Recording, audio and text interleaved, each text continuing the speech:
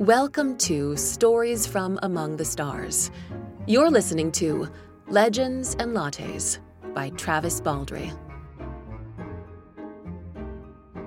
26. She slept in Tandri's room, waking intermittently to attend to necessities, although Viv insisted on taking a blanket and lying on the floor. She was used to it anyway. Her awareness of Tandri's comings and goings was hazy at best. On what she thought might have been the third day, a knock came at the door. Viv heard Tandri moving to open it, a quiet exchange of words, and then someone entered. She heard them pad across the floorboards. Viv opened her eyes and half turned over. Cal stared down at her with his arms crossed, and she felt suddenly foolish and angry, lying there and exposing her weakness to him. In years past, she would have cursed herself as a fool for giving a foe such an advantage. Such carelessness would have killed her 100 times over. But Cal was not her enemy. The hob drew up the chair and sat, his legs too short for his feet to reach the floor. He clasped his hands between his knees, looking away and giving her a moment to push into a sitting position. "Cal?" she rasped, and nodded. She didn't feel as though she'd slept at all. "First thing to get a handle on is cleanup," he said without preamble. "Then materials, then labor. Need more'n me and you this time." "What are you talking about?" she asked, and there was an edge of irritation in her voice. "Rebuilding, of course. Ash is cool, we'll get it shifted. Maybe 8-10 trips to the midden. Hired hand or two will speed it up fine." "Rebuilding?" Viv stared up at him. "Cal, I don't have the coin for that. And even if I did, I don't think it'd matter." Tandri told me. The stone?" He shrugged. "Maybe worse odds now, but didn't figure you were one to duck at a soft blow like that." Viv flicked a glance at Tandri, who stared back with a level expression. "Still doesn't change things," she said. Her battered strongbox sat to the side, where they must have placed it while she slept. She reached over with one huge hand and dragged it closer. Viv took the key from around her neck and unlocked it, flipping back the lid. Maybe 7 sovereigns, a handful of silver, and a scattering of copper bits lay within. The platinum was long gone. "I saved for years," she said grimly. "Bounties, blood work, most of it's gone now." She glared balefully. "As gone as the shop and everything else. There's almost nothing left. Less than what I started with by leagues." She looked at Tandri, who winced at her tone of voice. "What did you call it? Arcane reciprocity? Well, here it is. This is the backlash." She felt her teeth bared, her fangs huge in her jaw, her burnt and barely healing skin tight over her skull, her brain throbbing. A part of her understood that she was hurting them, wounding these people who were friends, that some older, crueler self was emerging, crawling from the wreckage of who she thought she had become. That newly ruined part of her cried out for her to stop, to let it be for now. But the crueler self was ascendant, its opponent too weakened and diminished to intervene. "It's fucking gone," she snarled. "I spent my chance, and I can't earn it back." She held Tandri's gaze and deliberately said, "This is the part where I do what desperate people do. This is the part where I flee." Tandri jerked as if struck. Savage satisfaction burned through Viv, followed by a wave of nausea. "Give it time," said Cal in his gritty, patient voice. "What fucking difference would that make?" she roared. And the next moment, Viv slumped, staring down at her hands, limp in her lap. "You should go," she whispered hoarsely. She heard him quietly rise and leave.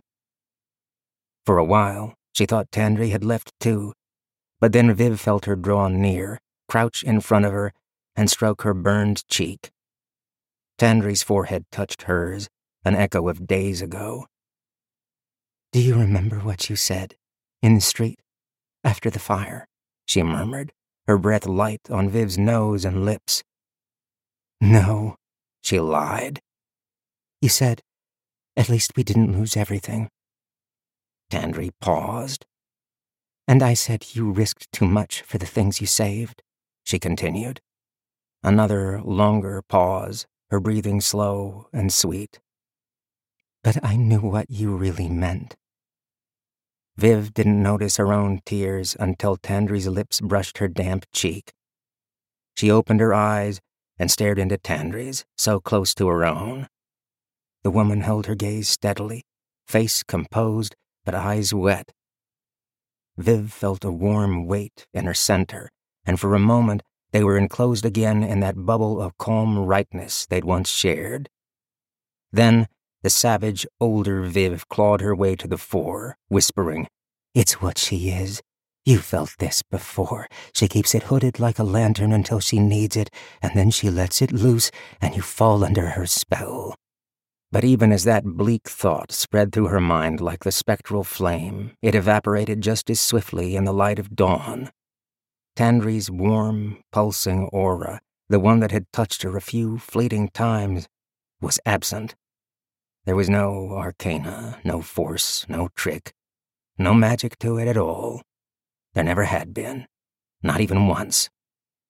She saw in Tandri's face, composed though it was, that she was awaiting some judgment, preparing herself for it, to be struck, ignored, or accepted, and terrified of all three.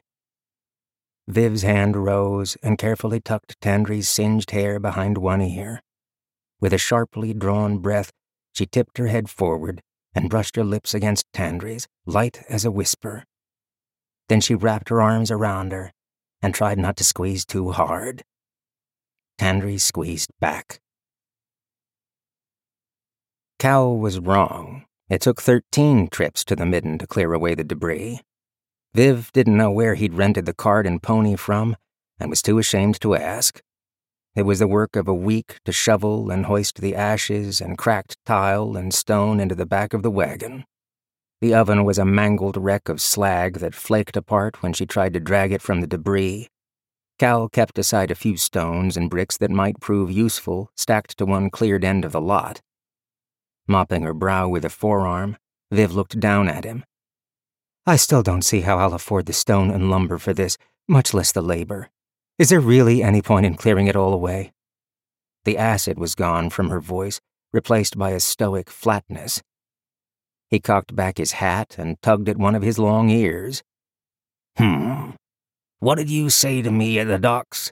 You do it even when some might say it's wiser not to, I think. Well, guess I'll just say, maybe be unwise a little longer. Viv couldn't think of a response to that, so she got back to hauling and lost herself in the demanding physicality of the work. She was taken aback when Pendry showed up on the second day with no loot in evidence. With a nervous little nod, he pitched in to help. Viv had to admit his big, rough hands looked perfectly natural hauling stone. When she began to offer to pay him, he stopped her. No, he said, and shook his head. And that was all. Tandri intermittently appeared and disappeared with water or bread and cheese, and Viv tried not to stare after her too hard or to think overmuch about that single, stolen kiss. Cal arrived with a cartload of bricks and river stone. Where's this from? Asked Viv, squinting at him as he climbed down from the buckboard. Well, those uns come from the quarry, and those uns from the river. Gonna have to leave you two to unload 'em. Ain't tall enough for this. Viv and Pendry shifted the stone into piles on the lot. Cal stacked a few of the bricks and planks to form a makeshift table and bent over a roll of paper with a stylus and a ruling stick. Tandri huddled over it with him. As Viv approached them, breathing hard, Cal looked up. Figured if we're going to all the work, best build it back better, 2 ovens shouldn't be a problem with a bigger kitchen, I figure. So, take a look. Viv stared down at his neatly drafted plans. That kid needs a dipper of water, said Tandri, holding a hand over her eyes as she looked across the lot at Pendry. I'll be back. When she was gone, Viv looked back at Cal and pointed at the paper. Is this the loft? 'Tis. There's something else I want to change. she said, and then hesitated. If you're willing." "I'm waitin'." So she told him. When Cal showed up again with lumber and sacks of nails, Viv forced him to take most of her remaining funds.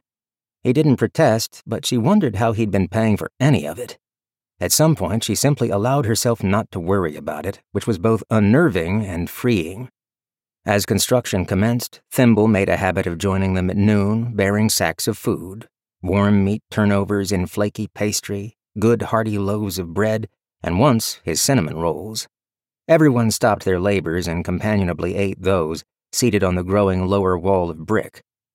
Lainey sometimes tottered across the street to offer advice.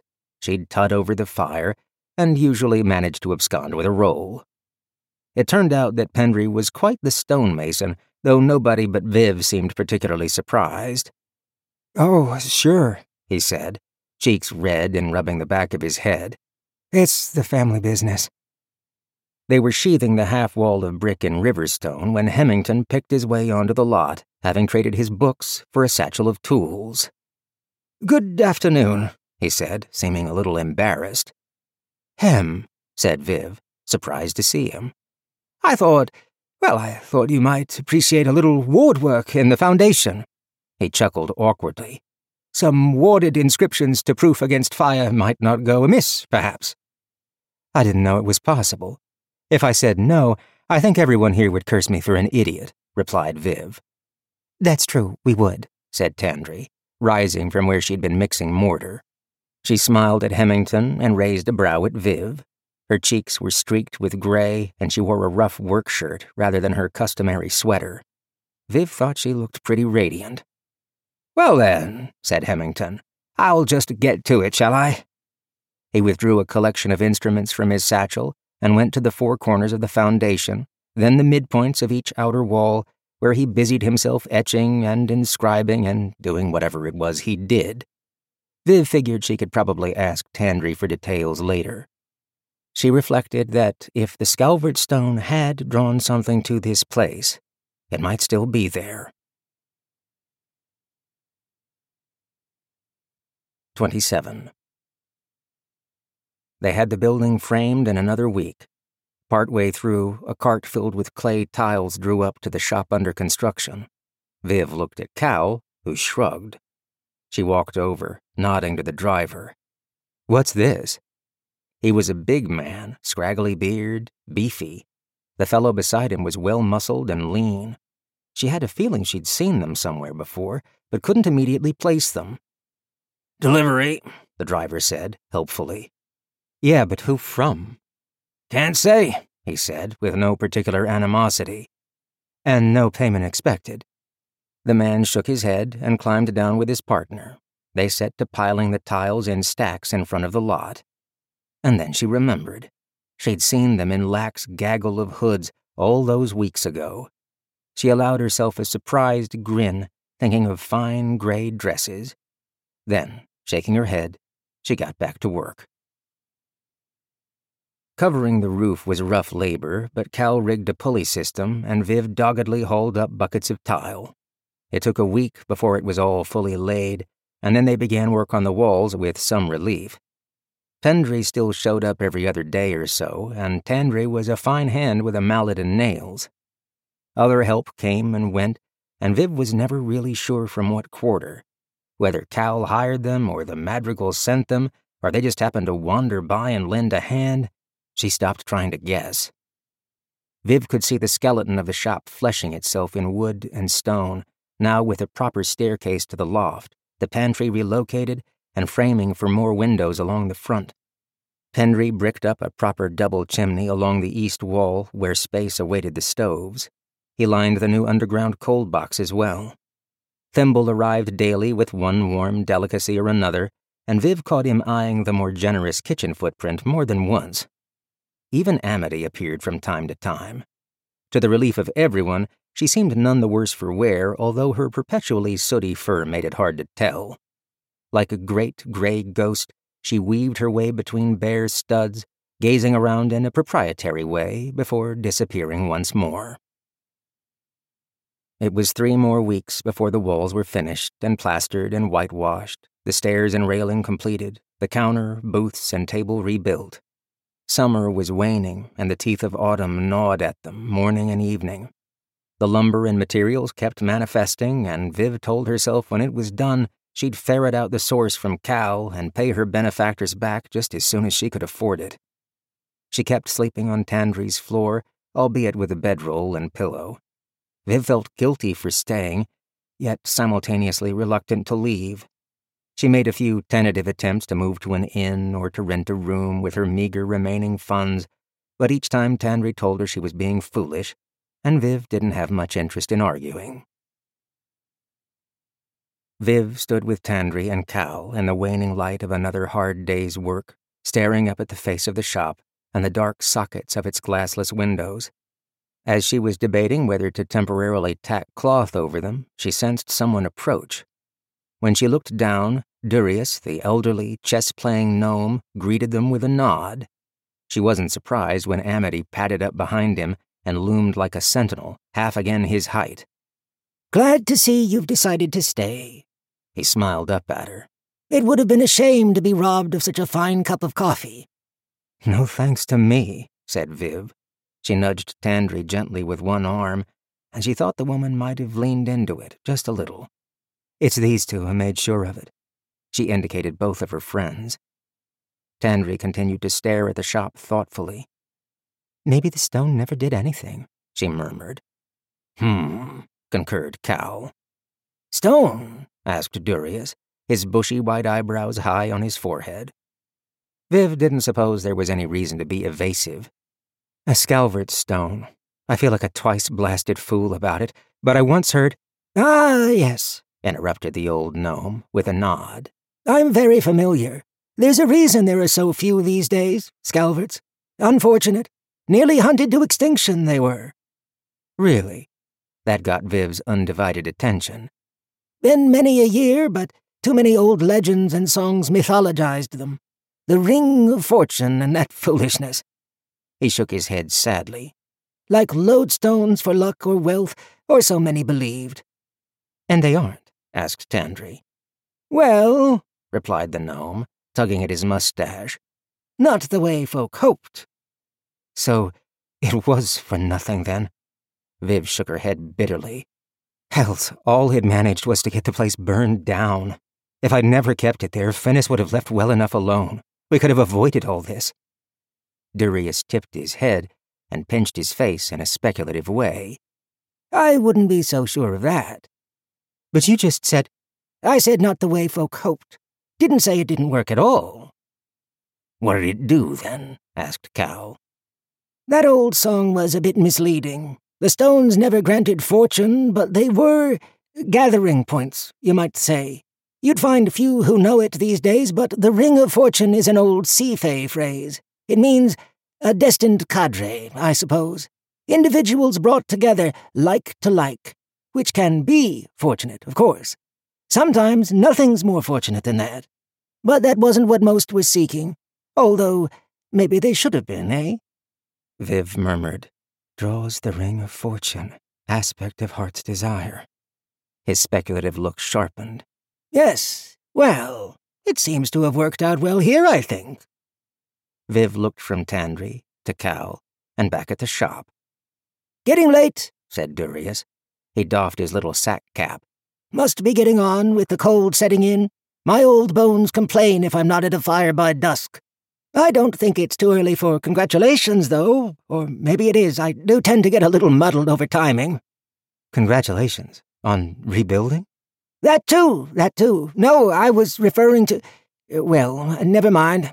Sometimes I'm not sure which go-round this is. Could be I'm polishing the stone before the cut. A good night to you all." He turned and disappeared down the street, and after a moment, the big Dyer cat slunk after him like a too large shadow. A few days later, after the doors and windows had been fitted, 2 enormous crates arrived on a large wagon, and with them some unexpected visitors. Rune and Galena sat side by side on the buckboard. "Are those what I think they are?" asked Viv. Gnomish print rimmed the edges, and they certainly looked the right size to contain 2 new ovens. "Depends, I guess," said Rune, easing downward and dropping the last foot to the cobbles.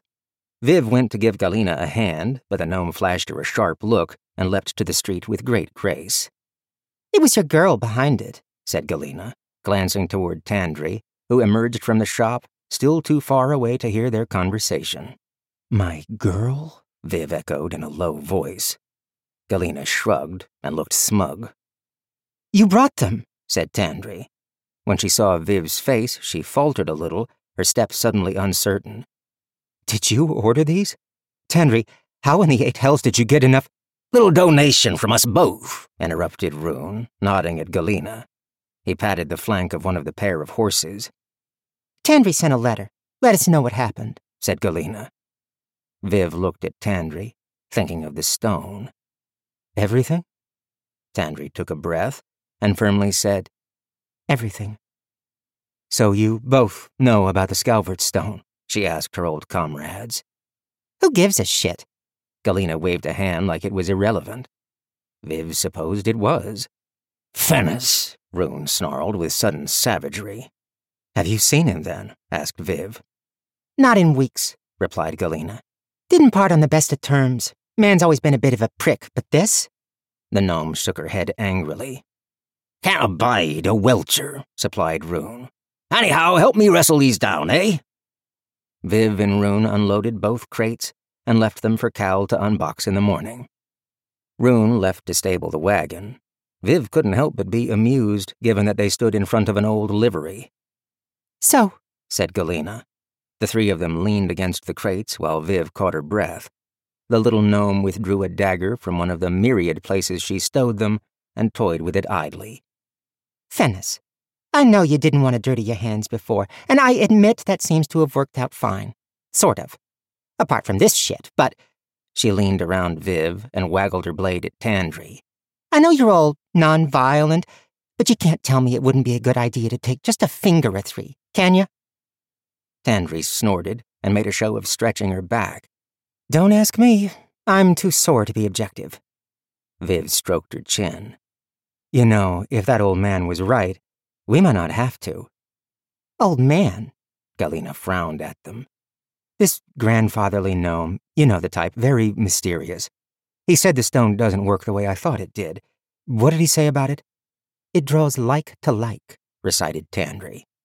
"Yeah, well, maybe the same happens for Fennis, if he keeps it." "More than one Fennis in one place?" Galena made a face. Viv shrugged. "Maybe it's more like caging a bunch of starving wolves together. Sooner or later, one of them is going to eat the weakest, and maybe they all kill each other in the end." "Can't say I'm not disappointed we won't get those fingers, though," said Galena. "I'll see if I can make it up to you when we reopen." "Maybe one of them rolls," the gnome mused aloud. Viv rapped a knuckle on the lid of a crate. "Galena, I think I can get you a whole sack full."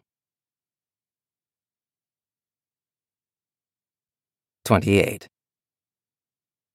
Autumn deepened, and reopening day approached, although the final 2 weeks crawled by.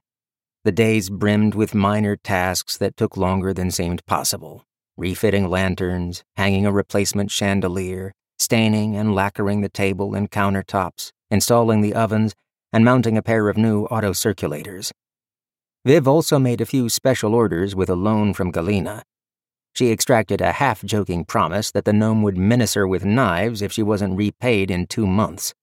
Viv felt she'd exceeded the bounds of friendship in every possible direction with everyone she knew at this point, although she had a few ideas on how to rectify that. When Thimble beheld the new pair of ovens, the expanded pantry and cold box, and the more generous back counter space, he was overcome. He scurried from one end of the kitchen to the other, inspecting all the new cookware that Tandry had assembled, peering into the oven doors, and running his hands lovingly over the stovetops. He stood before Viv, hands clasped in front of him, and gave her a little ducking bow. "It's perfect," he whispered, and his oil-drop eyes brimmed. She hunkered down before him. "I told you, the best deserve the best."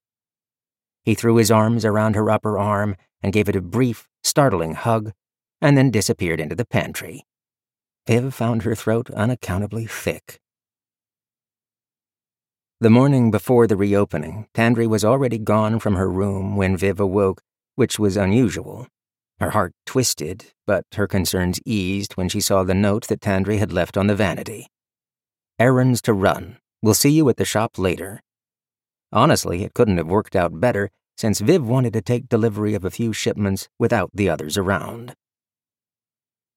When she unlocked the door to Legends and Lattes, it was empty and quiet, the smell of wood stain and lacquer still strong. The autumn chill had deepened, so she started a fire in one of the stoves and idly watched the auto-circulators begin their slow revolutions. The old coffee machine gleamed on the countertop, only marred by a few scratches and dings from its unceremonious rescue months before. She ascended the staircase, running her hand along the rail. She paced through the new rooms, still chilly, but she could feel the heat beginning to creep through the floor from the kitchen below. A new set of windows let the morning light pool at a slant in the western corners. Cal had really outdone himself. There was a knock on the shop door, and she descended to find two younger dwarves, still with shortish beards, stamping their feet and rubbing their hands in the brisk air. "Delivery?" The taller of them pulled a folded sheet from a cloak pocket. "An assembly." "Been waiting for it," said Viv. "I'll get the other doors." She opened the big bay doors to the dining area and helped unload and move the cargo up the narrow staircase, with only a little cursing and grunting amongst them. Unbundling their tools, the dwarves briskly and efficiently assembled what they'd brought. Viv signed the delivery receipt and bid them stay warm. She spent another hour upstairs, fussing and fidgeting, before deciding she'd break something if she didn't stop. On the ground floor, Viv clipped a barrier rope across the base of the staircase. Then she pulled a fresh sack of beans from the pantry and one of the new ceramic mugs. She lost herself in the meditative act of priming the machine and grinding and brewing. The hiss of steam and the smell of fresh coffee permeated the shop, and with the warmth of the stove and the frost rime the edges of the front windows, something clenched and watchful inside Viv released for the first time since the fire. She leaned on the counter over a fresh chapbook, sipped her coffee, gazed at the blurs passing in the street, and gloried in a suspended moment of contentment. The spell was broken when the front door banged open, letting in a curl of icy wind and revealing Cal standing on the threshold. He was bundled in a long coat and gloves. Behind him, Viv could see the first flakes of an early snow drifting down. You're here. Good." He stepped back outside before Viv could reply.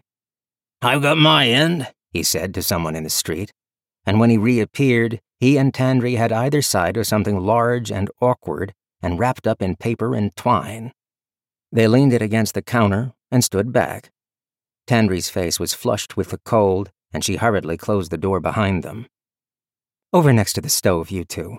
Looks like winter's setting in early."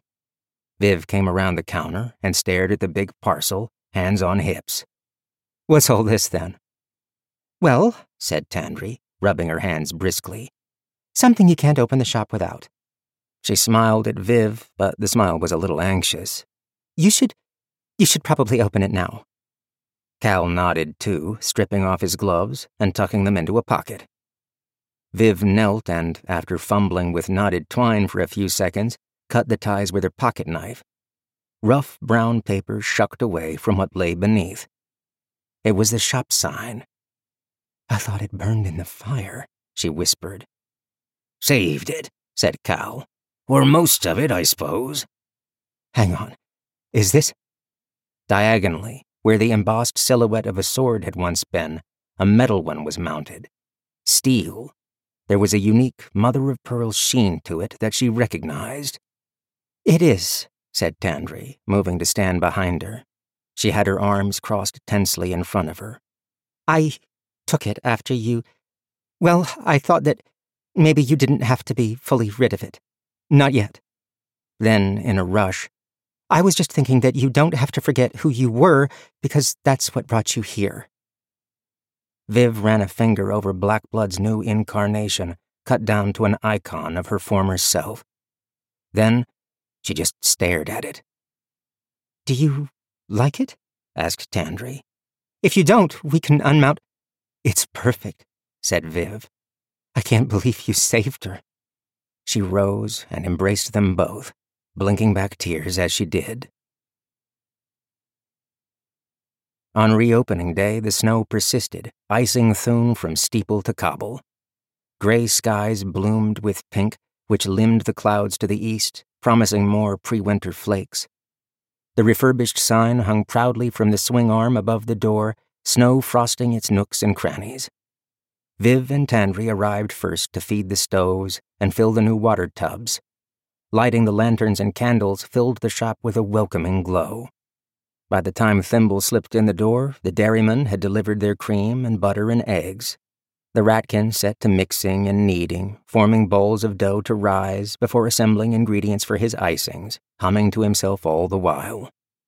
Cal showed up, kicking snow from his boots and blowing from the cold, and Tandri brewed him a fresh cup. He took it to the big new table and curled his fingers gratefully around the warm mug, while they speculated on the size of the opening crowd and jokingly wagered over how quickly the rolls would sell out.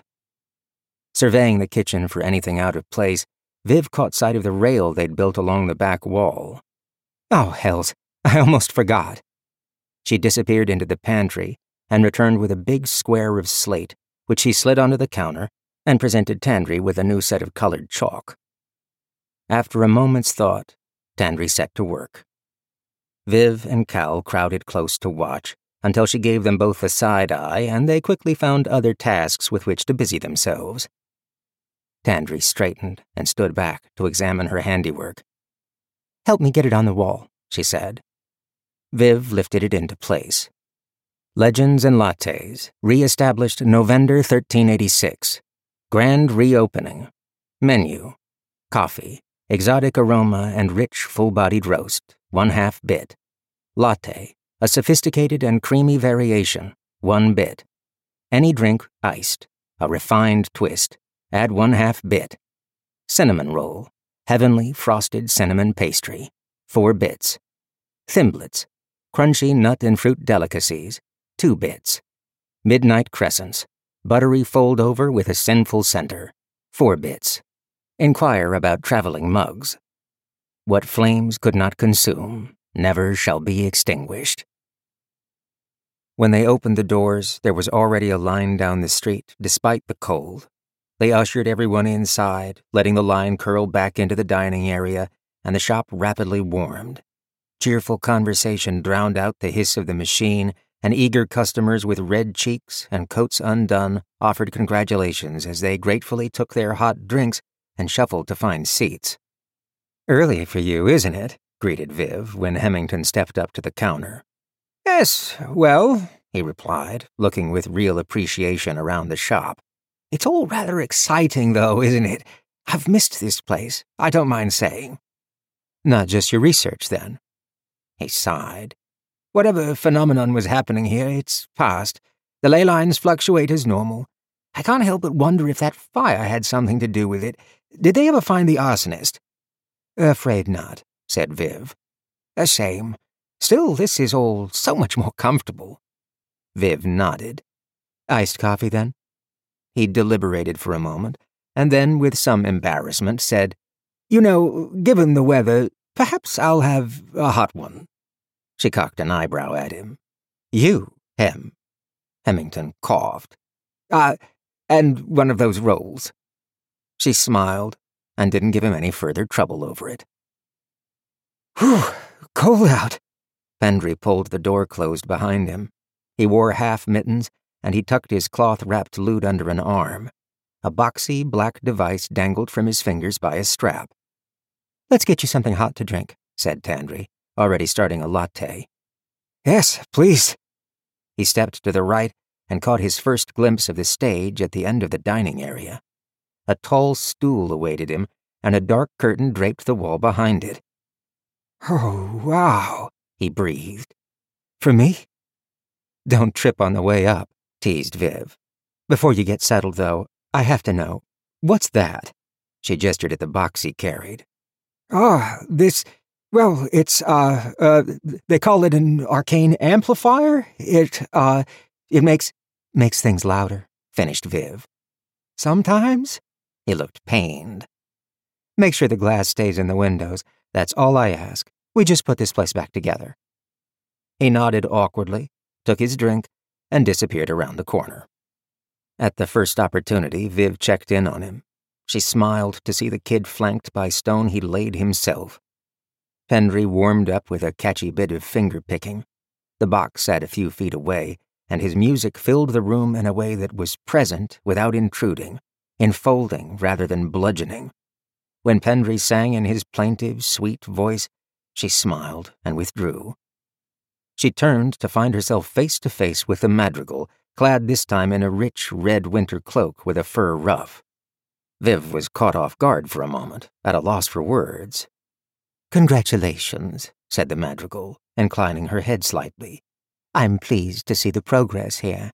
Your establishment is a real credit to the Redstone district. It would have been such a shame for it to disappear after such promising initial success." Viv recovered enough to stammer, Thank you, ma'am." Thinking of all the deliveries and the unexpected laborers, she leaned closer. "And I mean that, truly. Thank you." The madrigal glanced significantly toward the coffee maker and the piles of pastries on tiered serving trays, and Viv sidled around the counter to begin brewing her a cup. Tandry turned, startled at the sight of the woman, and immediately began selecting rolls and thimblets. "A shame the arsonist wasn't apprehended," said the madrigal. "I do hope they don't return." "Doubt they will." Viv pursed her lips as the madrigal seized her gaze. "I figure they got what they came for. No reason to come back." The madrigal nodded as she took her drink and a bulging sack of baked goods and departed. She didn't offer to pay this time, which was an honest relief. When Durius made an appearance that afternoon, his cheeks pinked with the cold and snow in his neat white beard, he was without his chessboard. "Well," he said, his hands tucked into his coat. "just like I remembered." "Pretty close, anyway," said Viv. "We made a few improvements." He seemed startled. "Oh, yes, I suppose that's true, looking at it from your end." "Get you something to drink?" "Oh my, yes, please. And one of those as well," he said, standing on tiptoe and pointing at the chocolate crescents. "Have you seen the Dire Cat around?" Viv asked as she made his drink. "She comes and goes as she likes," replied the gnome. "but I dare say you'll see her sometime soon."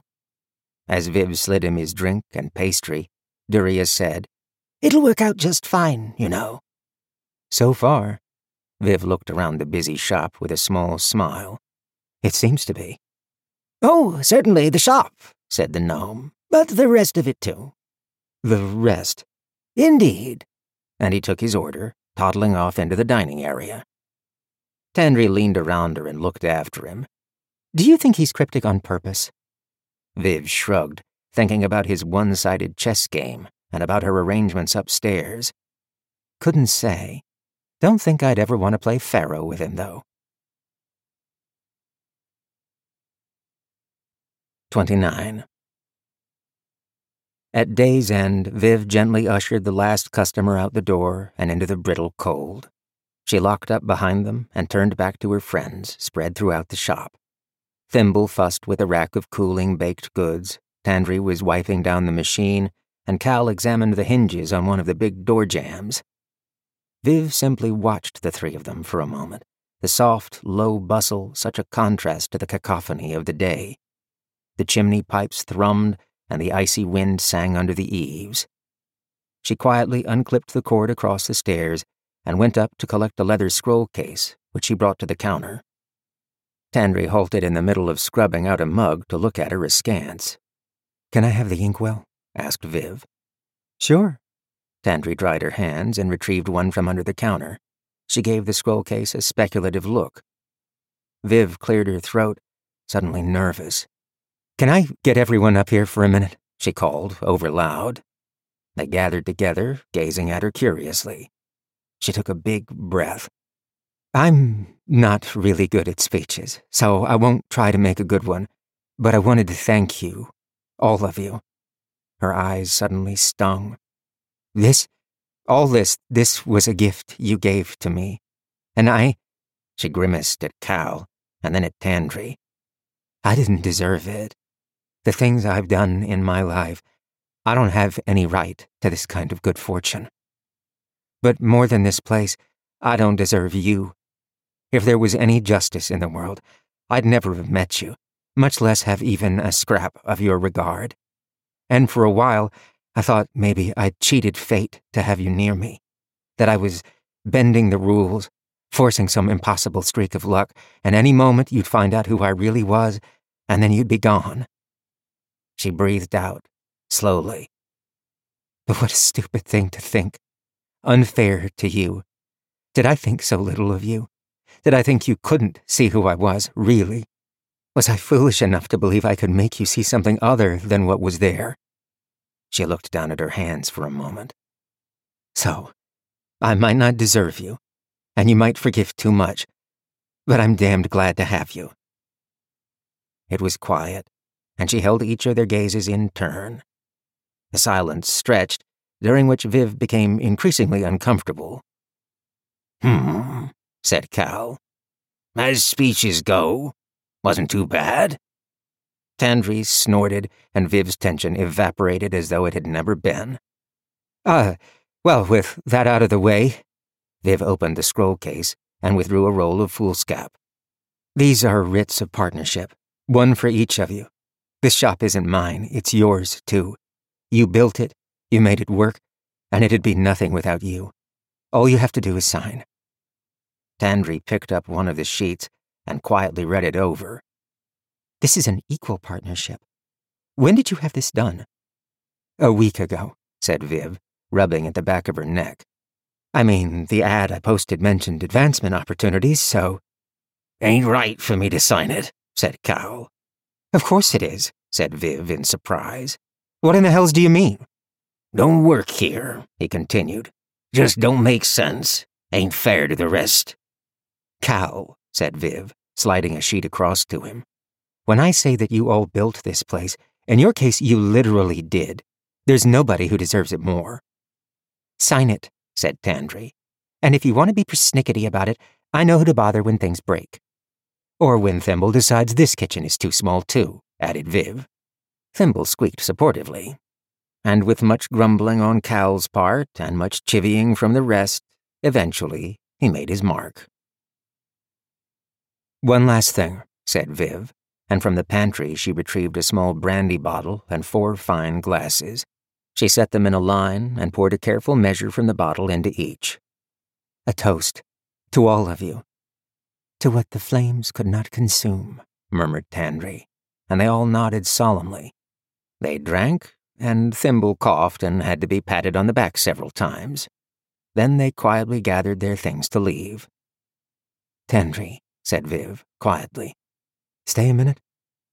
Cal gave them a glance, then nodded to himself, and left behind Thimble. The two of them stood together in the warm center of the shop, with winter stealing in around it, the brandy glowing like coals inside them. There's something I wanted to show you, said Viv, almost too low to hear. Then she quickly turned and went to the stairs, beckoning for Tandri to follow. At the top of the stairs, a hallway split the upper story, with a door to the left and one to the right. Viv strode to the one on the left and opened it, stepping inside. Tandri peered in after her and gasped. You bought a bed? I did, said Viv. The room was also furnished with a small dresser and table and a wardrobe. Even a rug, said Tandri, nodding appreciatively. Well, it's bound to be an improvement over my floor. Viv closed her eyes and took a slow breath. There's one other thing I want to show you, said Viv, with a cold flush of terror. Tandri gave her a wry smile. You didn't make a room for the cat, did you? She asked, which did nothing to quell Viv's nerves. Quite the opposite, in fact. Viv didn't trust herself to reply, so she went to the door across the hall and opened it as well. Tandri's brow creased as she stepped inside. This room, too, was furnished with a bed, a vanity, and a wardrobe. A set of art supplies, ink and chalk and stencils and parchment, sat atop the vanity. Tandry drifted to the center of the room, where she stood very still. In the silence that followed, Viv couldn't breathe. "Who is this room for, Viv?" she asked, quietly. Her tail made a cautious, flickering S behind her. "For you, if you'll have it." And there was a pulse of that warmth, that hooded self which only shone forth when Tandry was at her most unguarded. She turned to look back at Viv. Tandry didn't answer, instead closing the distance between them.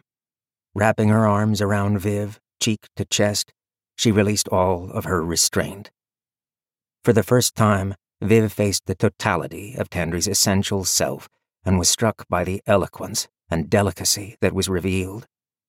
It was easy to see how one might mistake her nature for something purely sensual, how one might glean only what they most desired from that densely twined rush of feeling. Hers was a potent dialect of emotion, rich with meaning, comprehensible only to those intimately aware of its subtleties. Tandry didn't have to say yes.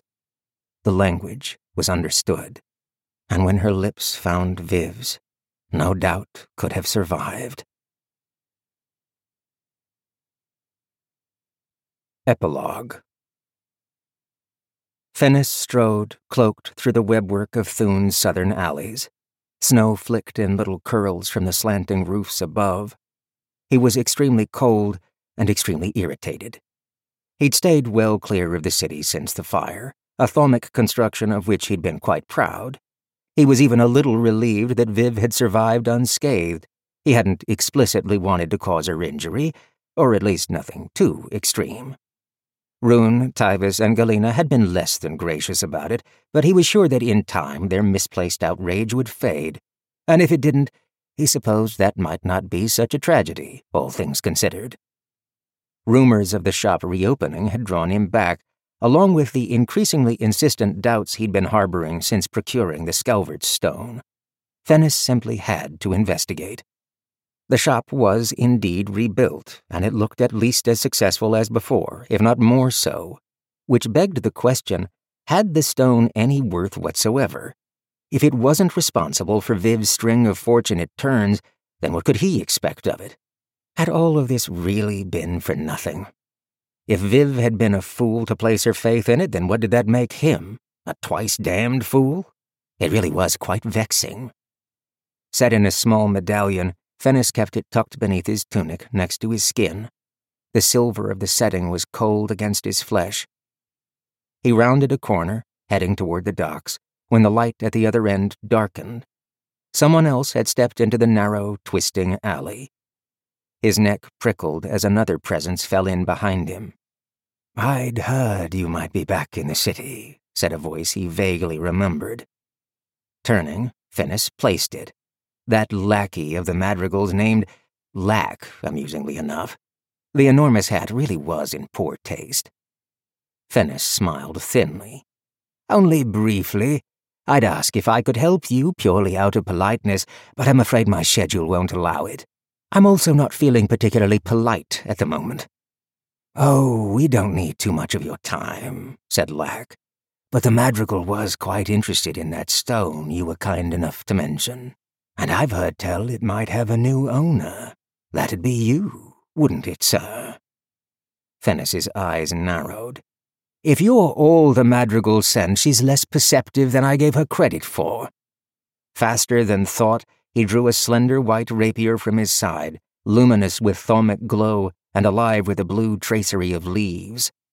Lack shrugged, unperturbed. "There's a few more of us here and there, and maybe you could cut us all down. Not that I'd prefer that, of course. Partial to my own throat, you see. Let me make an observation, though. You might not think the Madrigal is perceptive, but I can assure you, sir, that she is persistent."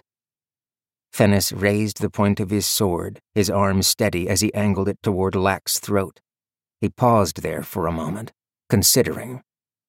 Then he sighed, and with a swift motion sprang toward the left-hand wall, catching it with one booted foot and springing toward the opposite side of the narrow alley, arcing higher and higher with each sideways leap until he caught an eave with one delicate hand and flipped up onto the roof.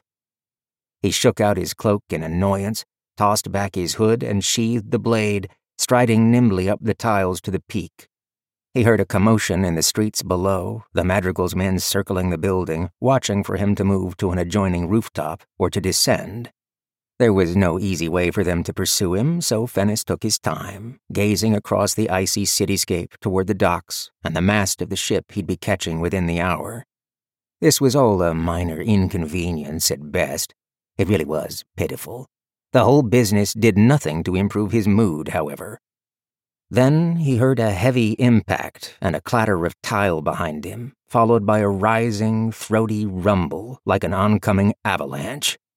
He whirled to face an enormous, sooty creature, its fur bristling, its fangs huge, green eyes alive with liquid malice. He had only a final sliver of a second to think, incredulously, "Is that the goddamned cat?" Amity leapt. Natalie Lattes here. This has been the final episode of Legends and Lattes by Travis Baldree. Stick around for a special bonus conversation in which Travis and I discuss the audiobook and share a sneak peek of Travis's next book, Bookshops and Bone Dust. And don't forget to follow Stories from Among the Stars on your preferred podcast app to stay updated about new seasons. Thanks for listening.